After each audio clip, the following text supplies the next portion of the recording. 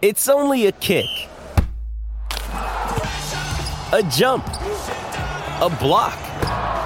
It's only a serve. It's only a tackle, a run. It's only for the fans. After all, it's only pressure.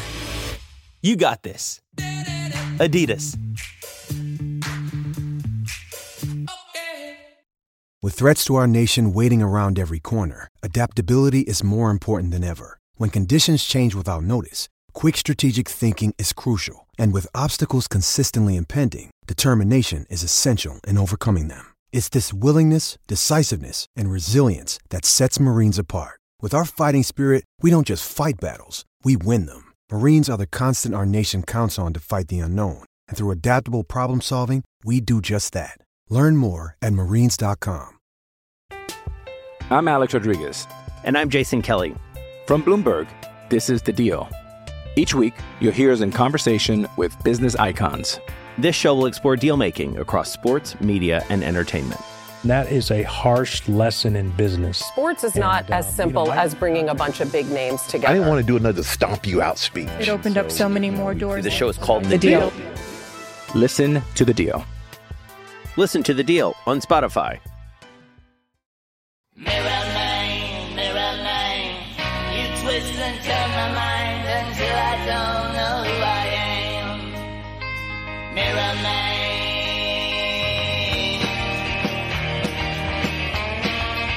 Good morning and welcome to a new edition. Shit. The loop is back. Good morning and welcome to a new edition of the Arsenal Opinion Podcast. I'm joined by Matt Candela and Jacob Hawley, and we are here to talk about Arsenal. It's been a glorious week. Everybody's decided that we're absolutely amazing, Arsenal Football Club. The underlying performance metrics have caught up with performances. We are in the title race, and there is so much good stuff to talk about. Jacob, first we're going to go to you. How are you feeling today? I'm feeling great. You got to remember, I started recording with you boys, I think, was it middle of December? Yes. The depression days. Not a great time to start because it's not just that we weren't good. It was also there wasn't really much to say, was there? It's like, well, we're playing well. We're doing the things we'd want us to do. We're just not putting the ball in the back of the net.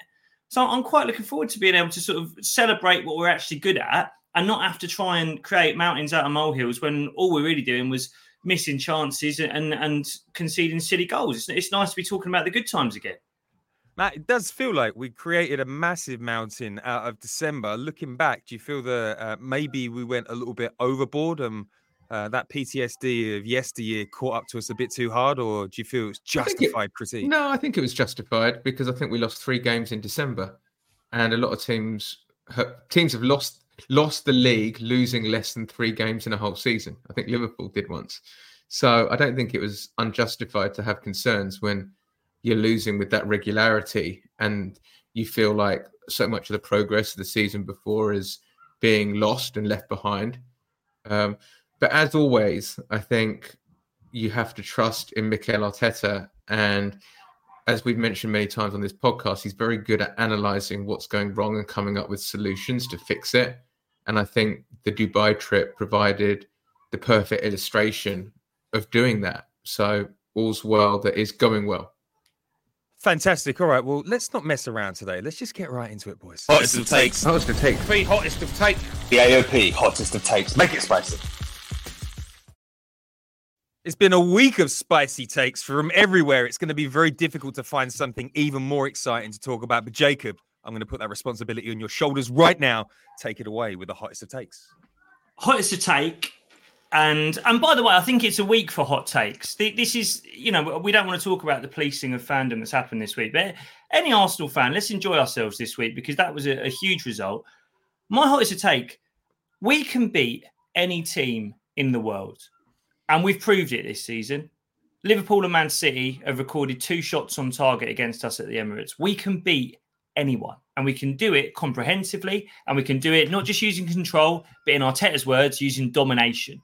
We're in 2 competitions for the rest of this season. One of them, we've got 15 games left in the Premier League. And I think that's going to be tough. It's going to be really tough against Man City and Liverpool. The other one, Champions League, all we have to do is beat 4 more teams.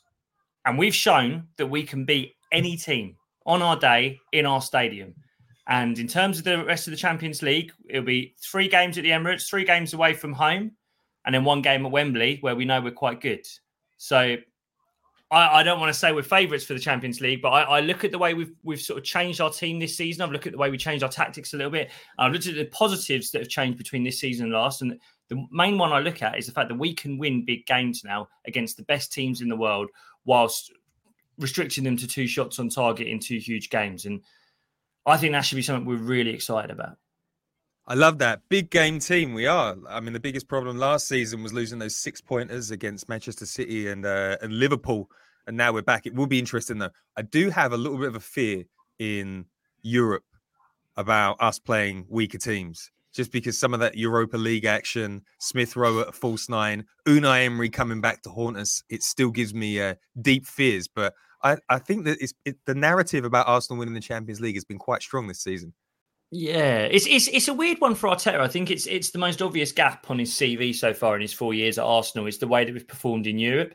It's been complicated by the fact that every time that he's had European knockout games, we've kind of known that he's been prioritising the Premier League, and we've also had a team that has kind of blown hot in the first half of the season, and then the wheels start falling off in the second half of the season. You know, the last couple of seasons, we've had bad injuries in the second half of the season. This season, I'd like to think that maybe what's happened is we're getting our injuries out the way early in the season. We know that Partey's not going to be fit for West Ham, but he might be back for a game after that.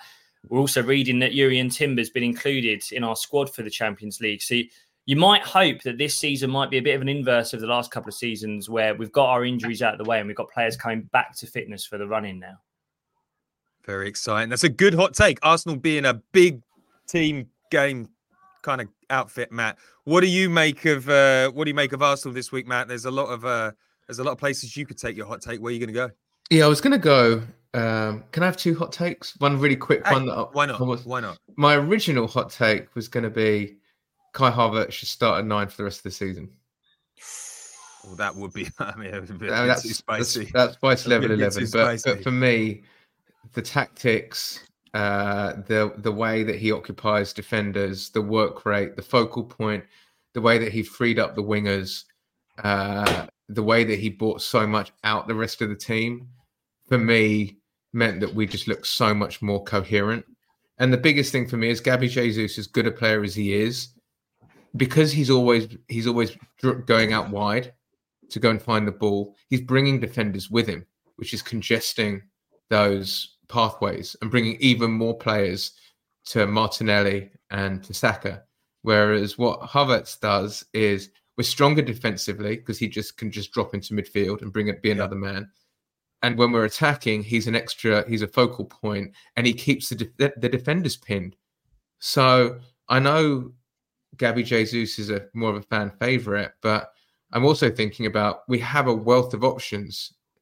I know people don't often feel like that. We've got Jorginho, we've got Smith Rowe, we've even got Trossard who can play left 8, but we don't have a wealth of options up top. So I'm wondering if this system is the one to carry us, not just for the big games, but for every game. Nice hot take. I like it. Havertz as our number 9 for the rest of the season. It's amazing that it doesn't really matter. Like Jesus doesn't score a lot of goals, and nor does Havertz. But it was that's an interesting point. My hot take is that maybe our mismanagement of the squad in the front half of the season is going to benefit us in the back half. Spicy. Thomas Partey and Gabby Jesus should be ready for the West Ham game. Thomas Partey has played next to no games this season. That guy cannot be crying off with fatigue at any point. He has a history with Arsenal of 4-month stints. That's generally what he does. He comes back at a certain point in the season, whether he starts strong or finishes strong. He does have 4 months in the tank. So Partey coming back for 4 months could mean that we have him for the rest of the season. Jesus has been out for a lot this season. He should have no fatigue issues heading into that crunch zone. And then you've got Jurrien Timber. As this podcast has said for a long time, earmark the first 2 weeks of April. I don't think they'll put him in for the Manchester City game. I think after Manchester City, it's like Brighton and Luton or something like that. So I think our squad is starting to strengthen at exactly the right time. And because he hasn't had the opportunity, the manager, to sort of brutalize certain players, I think we could be really strong and have a lot of options in those 3-game-a-week moments. So Arteta, by accident, might have solved his end of season fatigue issues. Oh, there's one thing I wanted to add, just because Jacob was talking about just we can beat anyone, and he did caveat it, but there's a big thing that I need to see from Arsenal, which is going away and beating our rivals, because we still haven't done it. We just haven't, not really, under Arteta. You know, no wins at Liverpool. There won't be any wins there this season. Nothing at City. That's going to be really, really crucial. You know, played Chelsea earlier in the season, scraped to draw, in all honesty. You know, Newcastle lost, Villa lost, got Spurs coming up. We have not beaten a top team away from home when it matters in a long time. We've won the argument, though, Matt. We've won the argument in those games. We've got unlucky, but we've won the argument. We're getting close. I'm not interested in lucky. I'm interested in cold, hard 3 points. And that's every title win has got a famous away win at a rival. You know, Robert Pires screaming one in against Liverpool, Vieira and Bergkamp combining away at Chelsea. You know, like those big goals, those big moments. And we've got Spurs, we've got United, and we've got City in the back half of the season. And doing it at the Lane, you're getting me excited. But you get wins there, and you go and win the league. You lose that, and you lose any of them, you don't win the league. I really think it could be as simple as that. So we're going to have to course correct that in the second half of the season, because we didn't fix it in the first half. All right, I like that. Let's move on to the first topic today. This could be mea culpa time, or this could be doubling down on being right. Either way, there's an opportunity to set the stage for David Raya. He's played about 2,070 minutes for Arsenal so far this season. And I actually want to refer to an article from Tim Stillman from the Arsenal Vision podcast. He's writing an Arsblog today, and it's a little bit of propaganda for David Raya. David Raya has completed close to 40% of his long passes compared to Ramsdale's 25%. His cross collection rate is, he claims 15.3% of crosses that Arsenal face, tripling the amount that Ramsdale did. I think we all saw that wonderful moment where he claimed the cross and he released Martinelli. So now we've got a goalkeeper that allows us to counterattack at rapid speed. The Ramsdalians have been very quiet of late. Jacob, is it time to accept that David Raya isn't a number two and that we don't have two number twos? He is, in fact, a pretty decent goalkeeper. What is your take on this, the Spanish 27-year-old? He feels like one of the real success stories of the Dubai trip, doesn't he? He and Ben White feel like two that came back from that trip being the players that we wanted them to be in the first half of this season. And I think as much as anything, it feels as though David Raya has accepted his place as the number one at Arsenal. I have to say, I look at what we did last season in terms of going, right, we're going to replace Ramsdale with Raya. I don't actually have an issue with that. I think it's the kind of marginal game that you have to do. I think we should be able to do it by kind of spending on Raya what we'll probably receive on Ramsdale. It's fine. It's how we did it that I don't really like. The fact that we gave Ramsdale a new contract at the end of last season, waited till August to get David Raya, and I'm sure that's due to a level of opportunism with the Raya contract at Brentford, blah, blah, blah. I think that muddied things. And I have to say, in this game, I think it was Saliba's fault, the goal that we conceded, the Gabriel own goal. But there was a part of me watching that and thinking it's clearly an issue of communication between defender and goalkeeper. And that's something that you could argue might be a little bit better if we'd have had our number one goalkeeper come in June of last summer, spend a pre-season with this defence. And every time David Raya has made a mistake in the last few months, and he has made some, we didn't have Sky cameras panning to Aaron Ramsdale in the stadium. I don't think that's helped anyone. And I think there's been certain points in October and November where you could look at Ramsdale and Raya and say neither were performing at the level they were capable of. But Raya now, I think we're starting to see the keeper that we bought. We're starting to see the investment we've made. I saw a tweet after because I think you're right to point out that quick throw that he did to Martinelli to release him. That's one thing we've wanted all season. I've seen statistics that show that we take more passes before making a shot than any other team in the league apart from Manchester City. And I think all of us would agree that doesn't suit all of the players we have on the pitch. Players like Martinelli want to get up the pitch quickly. You think of a good Martinelli goal, it's often with defenders, 2 or 3 defenders running back and him running at them. And I think having Raya doing that, because it's the exact same thing that he did at Crystal Palace to release Gabriel Jesus for the Trossard goal in that game. And I remember when he did that in that game, I saw a tweet go viral, which was talking about Raya's throw to Jesus. And it was saying, if that was Aaron Ramsdale, he wouldn't have thrown the ball out quickly. He'd have laid on top of it and stuck his tongue out at the away fans.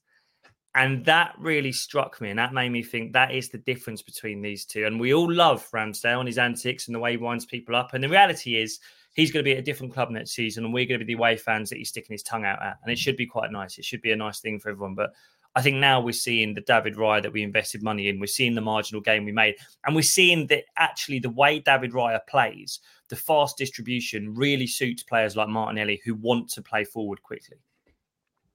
Matt, I would never throw you under the bus on this podcast. I would never bring up the fact that the person that said we have 2 number 2s at Arsenal was you. It was one of your spicy hot takes. Matt, is there an apology coming? Have you finally accepted Raya into your life? Can you get over Aaron Ramsdale leaving? Can you forgive, Matt? Can you forgive? Is there anything in Raya's game that's getting you excited? Aaron who? Aaron. Brutal. I mean, it's football, right? That's what happens. Yeah. Like you, the good side is you get paid a ton of money. The bad side is you can be surplus to requirements at a moment's notice. That's why you get paid a ton of money. That doesn't help with your mental health or any of those things, but it's just part of the course and it's what you sign up for when you become a professional footballer. I've been really impressed by David Raya. I don't think we can say he's it yet. I think we can say he's it from a distribution standpoint, from a cross-claiming standpoint. But, you know, number one, when we did the interview with David Seaman, number one rule of a goalkeeper is to kick the ball out of the net. That's the number one role. And I think the jury was still waiting to see that because his save percentage at Brentford was so high. That hasn't felt like that, like he's saved our bacon with a critical save yet. So I'm looking for that part of the game as well. I don't mean to be too demanding, but I don't think it's that demanding to ask our goalkeeper to make some out of this world saves if we're going to say that he's an out of this world goalkeeper. But certainly the passing, the distribution, the calmness is very welcome. Yeah, I like Raya because he reminds me a little bit of David Seaman. It was fun having Aaron Ramsdale in the squad at the start. I think we needed some players that we could love, that we could get behind, that the fans would really rally around. But after a while, it's like when he started to become the show, and I wonder whether because he was so young, it went to his head a little bit. It became a bit of a distraction. And I always remember Fabianski coming into the team and teams like Bolton shooting from corners. And Aaron Ramsdale started to become a tactical opportunity. People would mark him from corners. I mean, that's a big goalkeeper to mark from corners. He would flap. If he made a bad pass in the opening 5 minutes, he'd go long for the rest of the game. And I'm really starting to appreciate that I don't really notice David Raya. Claims everything that comes into the box. His distribution is calm. He's not celebrating, making catches or doing the basics. And I think that we've just evolved from Ramsdale. And you're right, it is brutal. I'm sure that Ramsdale will make a good goalkeeper. I think Chelsea should sign him, really. I think he'd suit where they are as a club at the moment. You know, like he's definitely a sort of top 6 goalkeeper. But I'm enjoying the Raya rise. We do have to get over conceding 1 goal from 2 shots on target, but I don't think they've all been his fault. I don't think many have been his fault. But it's good to have a goalkeeper that we can rely on at the moment. It's good to have a goalkeeper that's really doing the system justice. You know, sometimes you don't appreciate that maybe we're not having to see world-class saves every other minute because he is claiming crosses, because he is on the edge of his box and he is cutting out a lot of those dangerous moments before they happen. But yeah, maybe we'll get to see something in the Champions League. All right, let's move on. Listen, Jacob, you touched on this already. Benny Blanco was getting a bit of critique before Christmas. I think there are two players in this Arsenal squad that if they have a couple of rough games, fans jump on them. And it's because they had preconceived notions that they would be rubbish. When we signed Ødegaard, everyone said he was boring. When we signed Benny Blanco, he had that terrible game. It wasn't even that bad against Brentford. Couldn't handle Ivan Toney. How many Premier League defenders can? And people revert back to old opinions. But Benny Blanco has come back. He looks fierce. He looks confident. He looks in control of his game. What's happened, Jacob? What do you make of Benny Blanco and the resurgent form he's had since coming back from this Dubai break? Well, he's topped up his tan, and we know that's important to him. Yeah. He's come back a magnificent colour of tan, and he's as soon as he's mahogany, he's going to have a good game. I think you're so right to point out that game against Brentford. I think that's coloured everyone's opinion of him. I think at the time, it's crazy to think this, but how many seasons ago was that? Was that summer of 21, summer of 22 when we bought him? I think it was summer of 21. And I think we paid 50 million quid for him. And everyone said that was too much money. That feels insane now. England international, I think he was 22, 23 years old at the time. And people thought that was really expensive. Mark Cucurella went for more than that. What are people talking about? But between that game against Ivan Toney and that price tag, it feels like a lot of people have got it in for him. And I do think, I joke about it, but I do think his appearance has got something to do with that. I think the fact that he's done interviews where he insists on his name being Benjamin and he says he doesn't watch much football. I think there's a lot of football fans who don't like his vibe. I think if we achieve the things we should do as a team with this set of players, with this squad, he's going to go down as a bit of a cult hero amongst Arsenal fans for those reasons, because we all know he's not appreciated in the way he should be. We all know he should have a lot more England caps than he does. As a combination of a centre-back, a right-back, I mean, he's done interviews in the past where he says playing as a full-back for Arteta, you have to play number 10, central midfield, on the touchline at centre-back. He can do it all. And as an athlete, he's unbelievable. Some of the recovery runs that he made to keep up with Luis Diaz. By the way, Luis Diaz has become one of the most difficult left wingers in the Premier League to play against. And he made it look as easy as anyone has this season. There was a few times that he nutmegged Curtis Jones and looked really smooth on the ball. I think he's just fit. I think that's the thing. He's fit. I think there's a reason we brought Yuri and Timber in the summer is because we knew that we needed to have players coming in and out to give Zinchenko and Ben White a little break. We've seen in the last 2 seasons that by the end of it, Ben White's got about 19 colourful straps of elastic on his thighs by the time he finishes the season, and he can barely run. And Arteta's done interviews where he said the problem with Ben White, he doesn't really tell you when he's in pain. And I'm 99% certain the guy's been playing through pain for the last couple of months. He's not been overlapping Saka. He's not been getting involved in those triangles with Ødegaard and Saka at the top end of the pitch.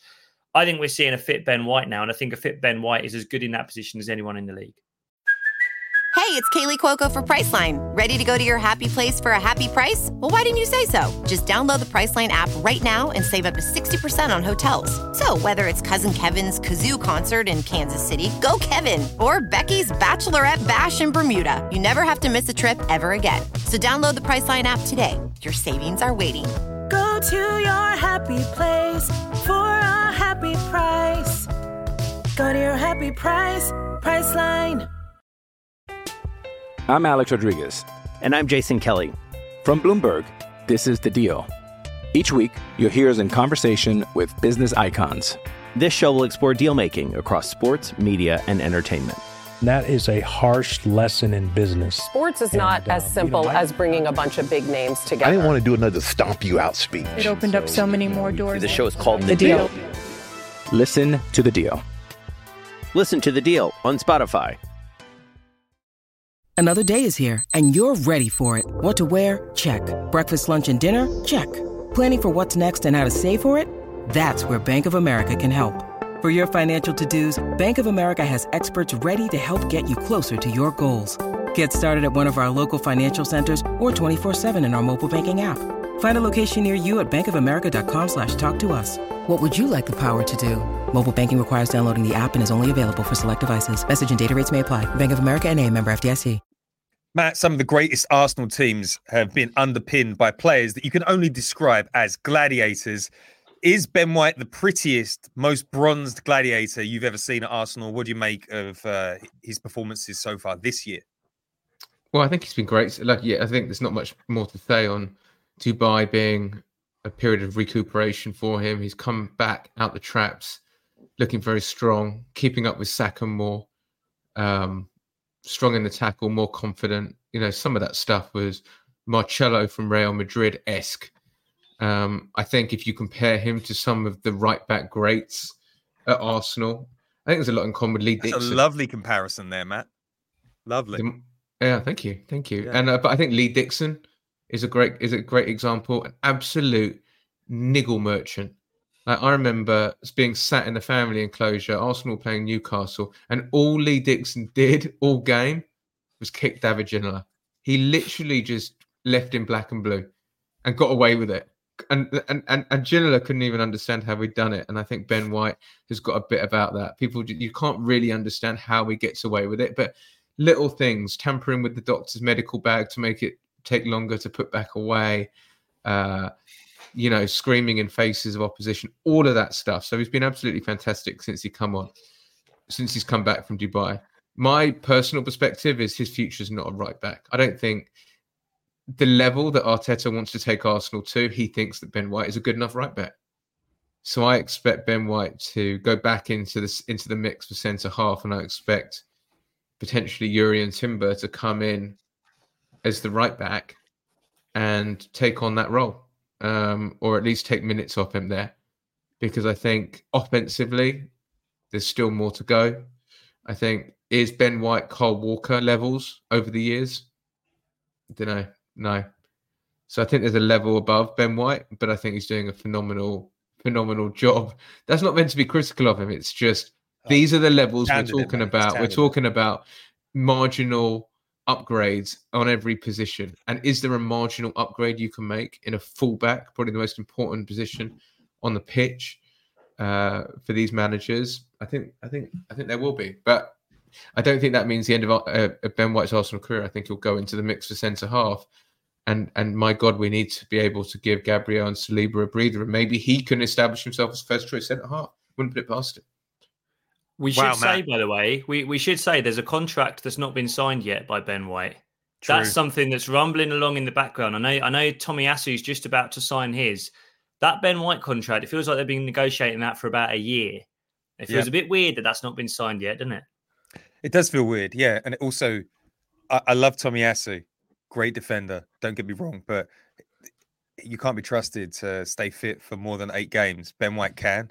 And if I had the choice of where to stick a big contract, it would be Ben White. Hopefully we'll get both of them. But yeah, I wonder whether some of that contract is maybe geared around worrying that Yuri and Timber is coming back to fitness. Though I do think my hunch has been that Yuri and Timber is more of a threat to the left than the right, particularly this season.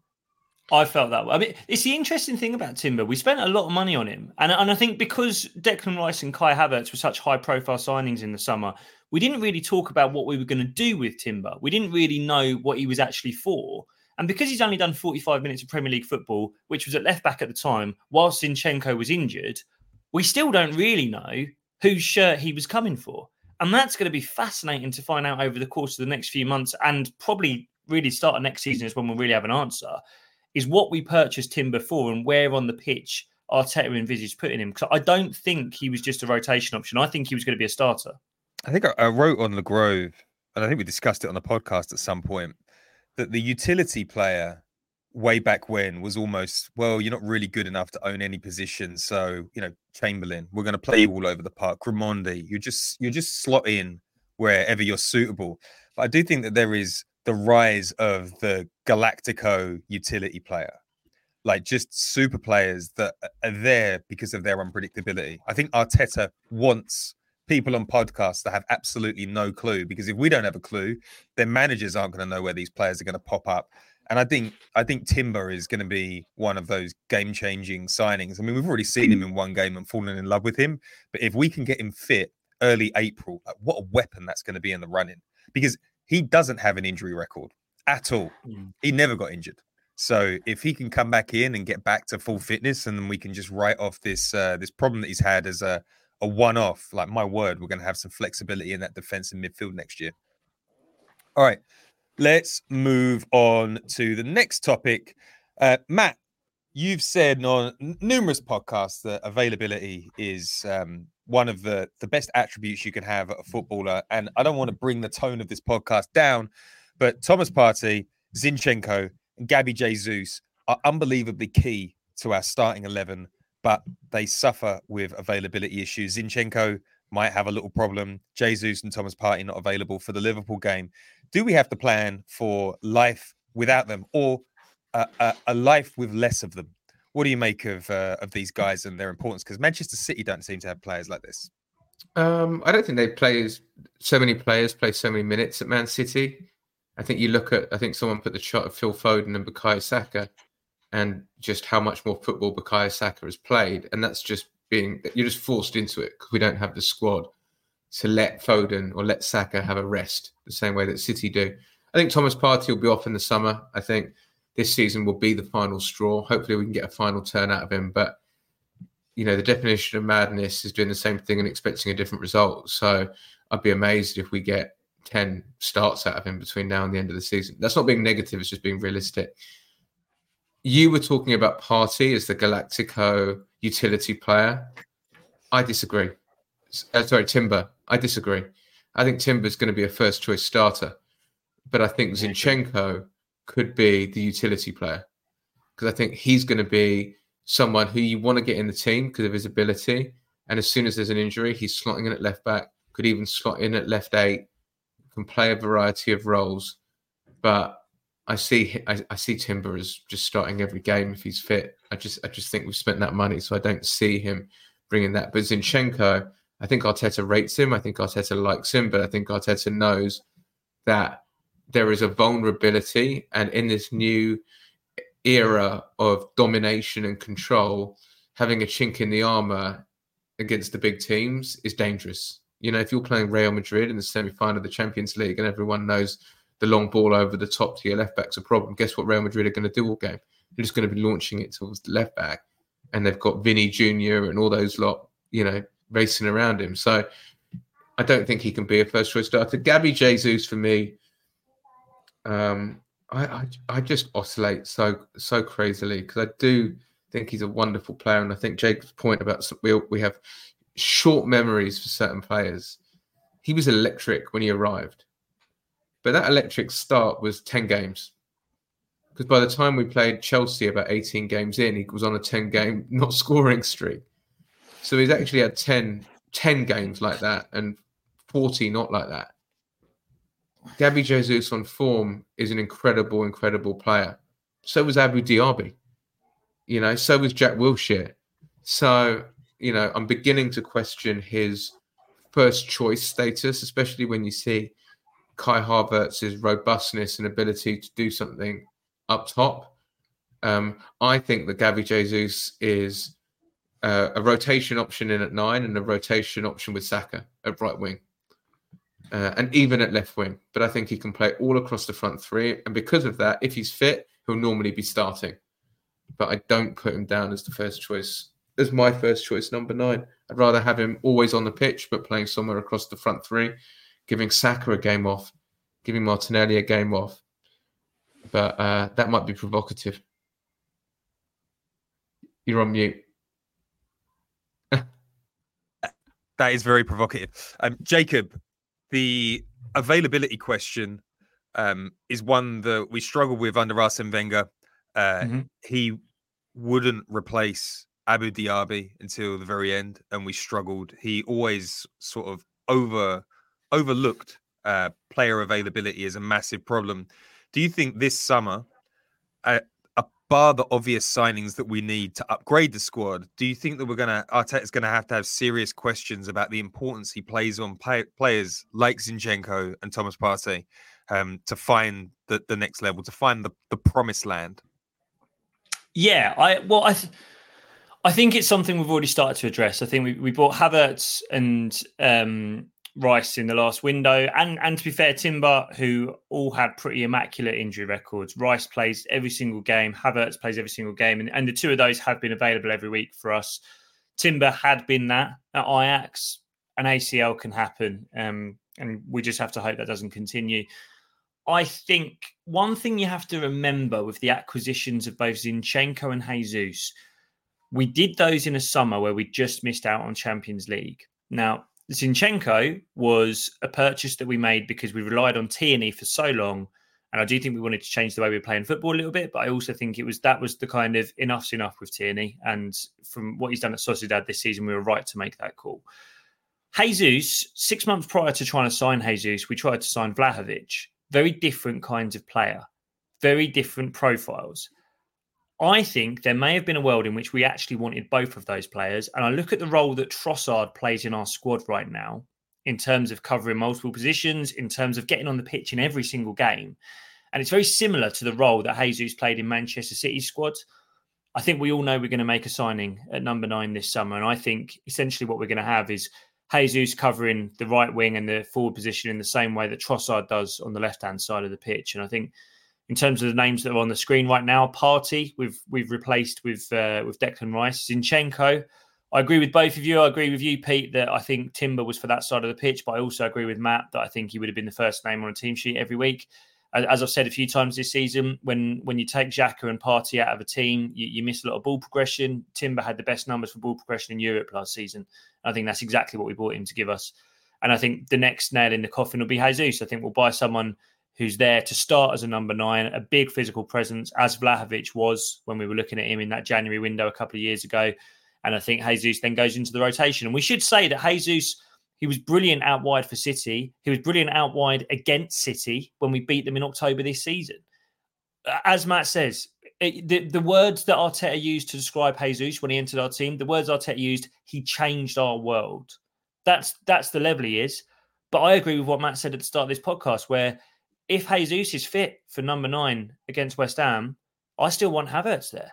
Because physically, Havertz gave us something I've not seen all season. He got Konate sent off. He put Van Dijk under a level of stress that he made a mistake that we do not see Van Dijk make. I'm ready for a big physical 9. I'm ready for a 9. Are we Havertz converts now? I'm a Havertz convert at number 9. I'm a Havertz convert. And I've always loved him as a 9. I thought he was great in the Community Shield. I'm still not sold on the number 8 thing. And there's an argument to say he was still playing number 8 on Sunday against Liverpool. He still played in basically the same position on the pitch. But I loved what he did in terms of pinning centre-back, stressing people out. It's a weird one with Havertz. I know we're trying to talk about a completely different topic, but in a lot of ways, he reminds me of Núñez at Liverpool. He's never going to be a finisher. He's obviously got a very different playing style and looks very different on the ball, but he's never going to be a great finisher. But just the stress that he puts centre-backs under, I'm so ready for a 9 that does that to defenders, because I think it helps Martinelli and Saka so much. Great comments. Yeah, I think that Thomas Partey has been taken care of. I think in the summer, Mo Elneny will go and Thomas Partey will go and we'll give Jorginho a new deal. And then we'll sign a Douglas Luiz-like midfielder. The Jesus question is interesting because assuming that we are going to sign Tony, I would guess that Eddie Nketiah isn't going to want to hang around after that. I don't really see him signing a backup striker. Like maybe the backup striker options are Havertz and Jesus. And maybe we're getting into that world of unpredictability again. Where's Jesus going to play? Is he going to be on the left? Is he going to be on the right? Where's Havertz going to play? Is it a false 9 or is he going to play as a 9? Like he's building unpredictability into that starting 11. The only thing I worry about is the finishing with Havertz as well. Like we know that he's capable of it. You know, I don't think Jesus has ever had a really prolific career in front of goal. But Havertz has. You know, he was scoring a goal every game at 19 years old at Leverkusen, playing on the right or the left. So there is a sleeping giant of a finisher in there. I just wanted to get your take on whether, you know, both of you, if you've got anything on this, but where does the finishing go? Can dormant finishing be awoken? or is it just a different level in the Premier League? Maybe that will never come back. I think it's a different level. I think saying he scored a load of goals in his first year at Leverkusen is saying he scored a load of goals in youth football. I think it's a muscle. And I think when you don't use it for a while, it diminishes. And sometimes you think it's very strong, but actually you come up against bigger, tougher, trickier defenders, and you haven't got it. Fabio Vieira was top scorer in the European Championships. Is he a great finisher? No idea. Seen one goal from him. So that's not to critique Havertz, but from what I've seen, he's not a finisher. Like, he is capable of finishing, but he is not a natural finisher. Jacob? Are you there? Are you there slandering the Bundesliga? Is the fact that Jadon Sancho's gone back there and he's having a good time already? Lucas Podolski, a mega man there. Do you just think it's a levels thing? Timo Werner. I think if Gabriel Jesus could be privy to this conversation, he'd say, "Give me 6 months with Leipzig or someone in Bundesliga and see how many goals I score." Completely agree with Matt. I think it's the one thing that needs to be answered this summer, and I still don't know what the answer is. I think you're right that Tony seems the likely option. I've been watching Victor Osimhen in the AFCON. I don't know if I'd want to throw 110 million quid there. We live in this crazy his goal era. record is the same. His goal record is the same as Jesus this season, and he's in Italy. He's 120 million. He's only had one season. He's only had one season where he scored a lot of goals. And again, send Jesus to Italy. I wonder how he'd do. We live in a really weird time where there's just no strikers out there anymore, man. There's just no one. And I've voiced my concerns about Tony in the past, how many penalties he scored in the seasons where he does have a large goal tally. I'm prepared to be proven wrong on Osimhen, but I think it would be hilarious if he went to Chelsea. And I think people know he's not as good. And Didier Drogba is clearly pushing the moves to Chelsea, and I think is an advisor or something. But I think he could really come unstuck in the Premier League. Yeah. I'd agree with that. All right, let's move on to a topic that none of us really want to talk about, but we're going to talk about it. The Manchester City monster machine has been revved up. It looks like they're moving into fifth gear at the exact point they're moving to fifth gear every season. We watched them destroy Brentford the other night. Matt, this is what Manchester City do. No one notices them coming, and then bang, they're putting in win after win after win after win. Are they really the pace setters that we've got to be keeping up with? They're the favourites, right?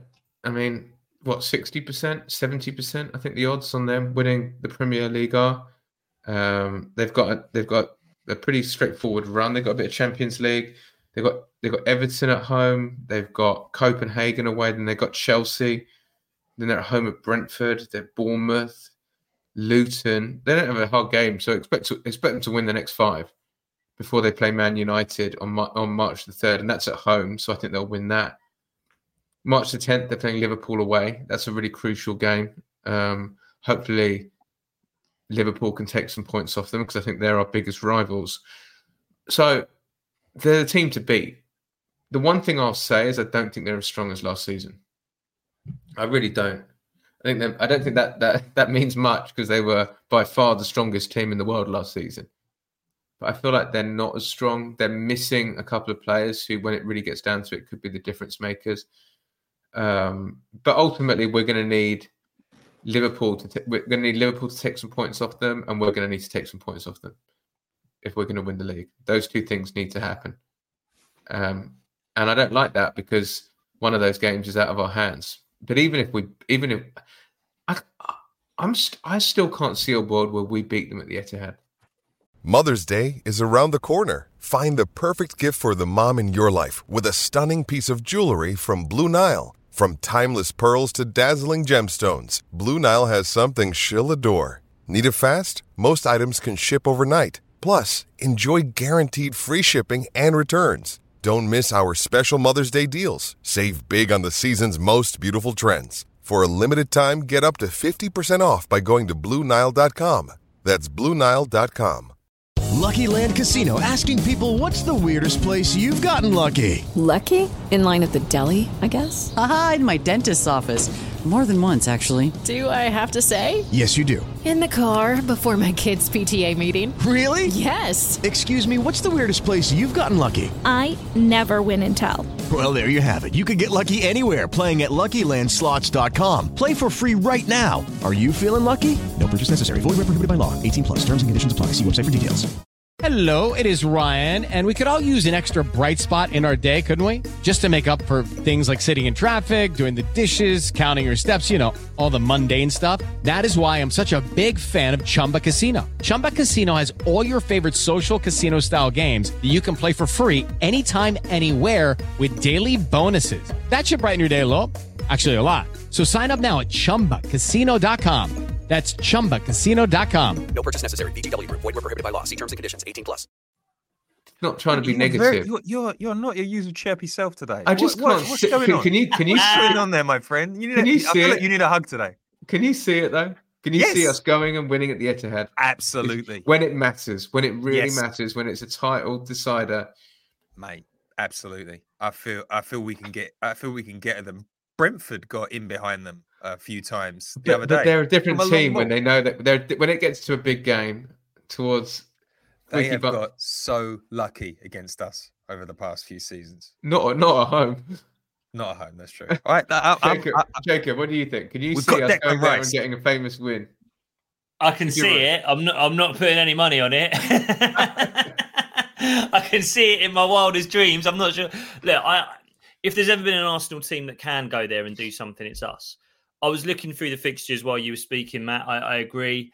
I look at the game at Anfield. I look at them going there, and I think, Klopp's last chance of taking points off of Guardiola in front of his fans, I can see them winning that game. Yep. The one that I don't like saying, and the one where I could also see them dropping points, you know what I'm going to say? You're going to say Chelsea. Oh, yeah, Tottenham. They hate Tottenham. They hate playing Tottenham. And at that stadium, we've seen the celebrations when they finally scored a goal there. They've got to go to Tottenham on the 20th of April. Who knows? Maybe that's another one where they drop points. Maybe we can get to a situation where we only need a draw at the Etihad. They're a machine. They're a machine. They're a points-getting machine. And if I was to say they only drop 4 points between now and the end of the season, you wouldn't be surprised, would you? No, I think that, just looking at it, I think the crucial period is they got 4 games in a row, and I think we saw them stutter with they got one. When they got one defeat, they got 3 defeats earlier on in the season. I'm literally trying to find some positivity here, but they got March the 10th. They got Liverpool away. A week later, they got Brighton away. That's tough. And then they've got us, and then they've got Villa. Those 4 games. And I think that takes us into the beginning of April. And I think that we need them to stutter in that 4-game period. We need them to drop 4 points, 6 points. We need Rodri to get arrested in that period is what we need. That's when they drop points. He hasn't lost the game in a calendar year. No, and they've shown that they can live without Haaland, they can live without De Bruyne, but when Rodri isn't in that squad, that's when they look a different team. And I think as much as hoping for points to be dropped at Tottenham and against Liverpool, I think we're kind of hoping for that Rodri might miss some games. Well, let's just check out his yellow cards, because it was interesting seeing that refs are onto him now, aren't they? So he has received 8 yellow cards, so 2 more in the next 8 games or so. Look at us, aren't we pathetic? Which you would have to say it's the most Arsenal fan thing in the world, isn't it? He gets a yellow card. Come on, boys, we're better than that. You'd have to say he's likely to get 2 yellow cards in the next 8 games. Fingers crossed.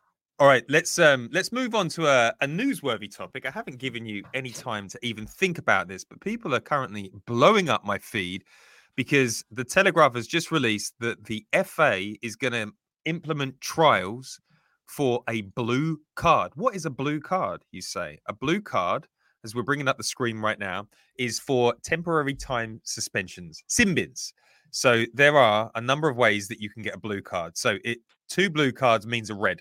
So temporary time suspensions for unsporting behavior, dissent by word or action, persistently infringing the laws of the game, those rotational fouls from Rodri, delays to the restart of play, fails to respect the required distance when play is restarted, re-enters the playing area without the ref's permission, deliberately leaves the playing area without the referee's permission.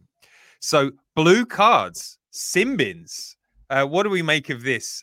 I feel like the referees can't even get VAR right. How can they possibly be trusted with a blue card? Matt Candela, what do you make? What's your hot take here?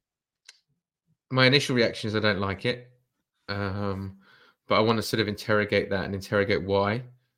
I think the argument is cynical fouls are not punished to the severity of their ability to influence the course of a football game. You know, we've seen it all before, team on the break. But the thing about a cynical foul is you get a yellow card and then you're on tenterhooks for the rest of the game. So it's not like it's not going punished. It's just become a part of the game and you're prepared to take it. But in football games now, there's so many people get sent off for two pretty innocuous things. Like, did Kognate deserve to be sent off? Yes. I mean, yes. I mean, it's definitely two yellows. But did he deserve to miss the final 10 minutes of the game? I mean, it's speculative, right? So I'm not sure what the need for this is, and I worry that you start getting it's a bit like basketball, where suddenly instead of focusing your eyes on what's happening on the pitch, you're then staring up at another digital screen with a clock counting down, and you've got someone on the sidelines waiting to come on. And I don't know. I feel like it feels like another thing that's happening off the pitch. VAR happens off the pitch. Players being sin-binned happen off the pitch, and suddenly takes our focus away from the ball and what's happening. So. Need to think about it. What about you guys? Jacob, can the Premier League and the FA are admitting the VAR is out of control? They make too many decisions. They interfere with the game, and it takes too long. How can we possibly trust them with another subjective opinion card? Well, that's kind of my issue. I've not watched many refereeing performances this season and looked at a referee and thought he needs something else to be worrying about. He needs something else to try and understand. Like half of these referees, I wouldn't trust with a pair of scissors, let alone a blue card in their pocket as well. Also, why is it blue rather than orange? Surely that's the natural thing to do, is to have an orange card that's somewhere between red and yellow. I don't know. I think so much of what I've found frustrating about this season, I think this has been one of the most frustrating seasons I can remember in terms of refereeing performances. Games feel so overly refereed now. There's so much happening, so much input on a game from a referee that feels unnecessary. That yellow card for Ben White at the weekend because of time wasting, that was crazy. And I'm kind of with you, Matt, that I do feel sorry for Liverpool in terms of that red card to Kognate. Like, does he need to miss a game? Does he need to not play their next game because of that? Yes. It's like there's so many things this season where I've gone like, did that have to happen? Did that have to impact the game? Did the game have to change because of that? I remember the first Liverpool Spurs game, some of the mad VAR calls in that. There's just been so much going on this season. When you were talking about David Raya earlier, Pete, and you were saying we appreciate that you don't really talk about him, you don't notice him. That's how I want to feel with referees. I don't want to feel like they're this. I don't want to feel like they're this bonus feature that Sky have introduced, where every 3 minutes when you just settle into the game, bang, something might happen, and the referee's made some other crazy decision that just changes everything, and then you have to cut to Howard Webb at half time and have him explain it to you. What's going on?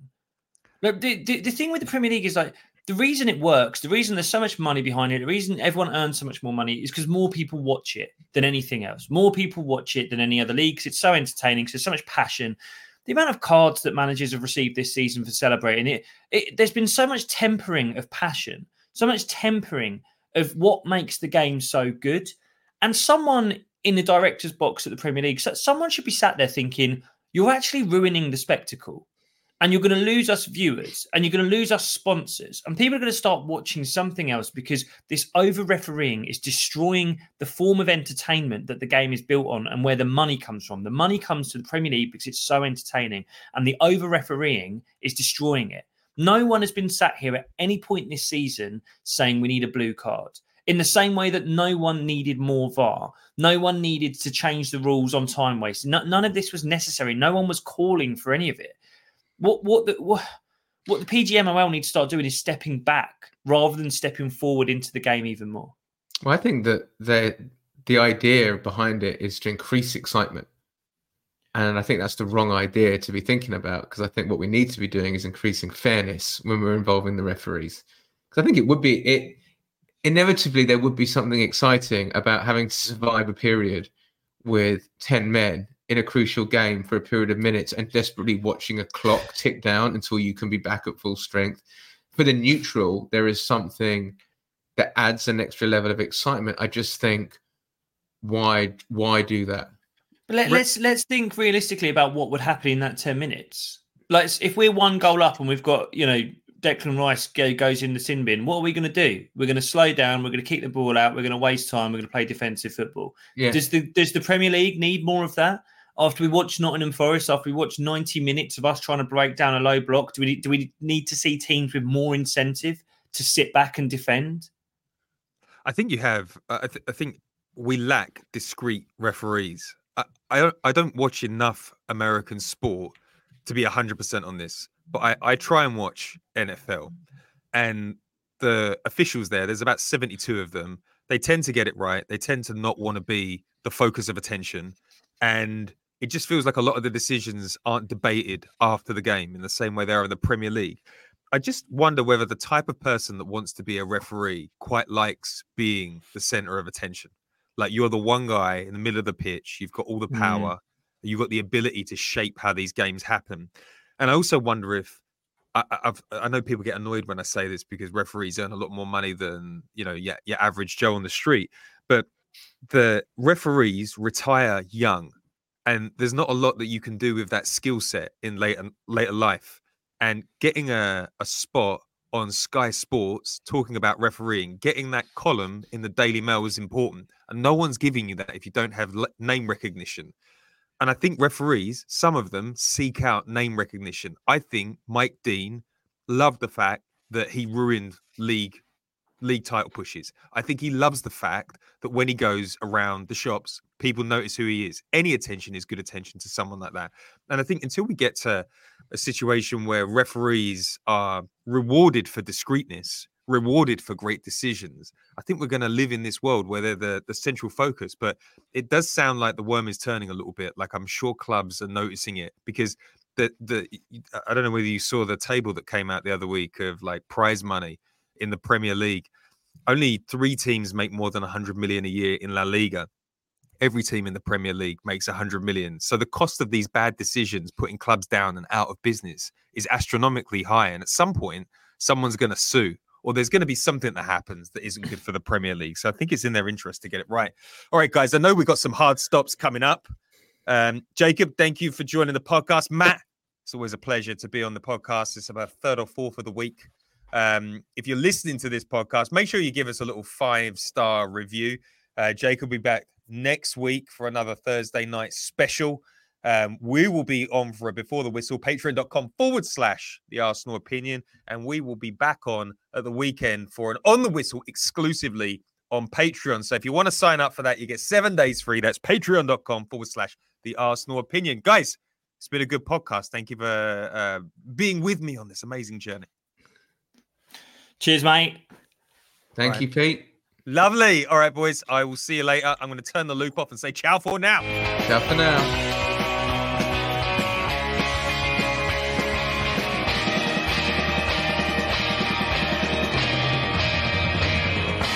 Sports Social Podcast Network. It is Ryan here, and I have a question for you. What do you do when you win? Like, are you a fist pumper, a woohooer, a hand clapper, a high fiver? I kind of like the high five, but if you want to hone in on those winning moves, check out Chumba Casino. At ChumbaCasino.com, choose from hundreds of social casino style games for your chance to redeem serious cash prizes. There are new game releases weekly, plus free daily bonuses. So don't wait. Start having the most fun ever at ChumbaCasino.com. No purchase necessary. VGW Group. Void where prohibited by law. See terms and conditions. 18+.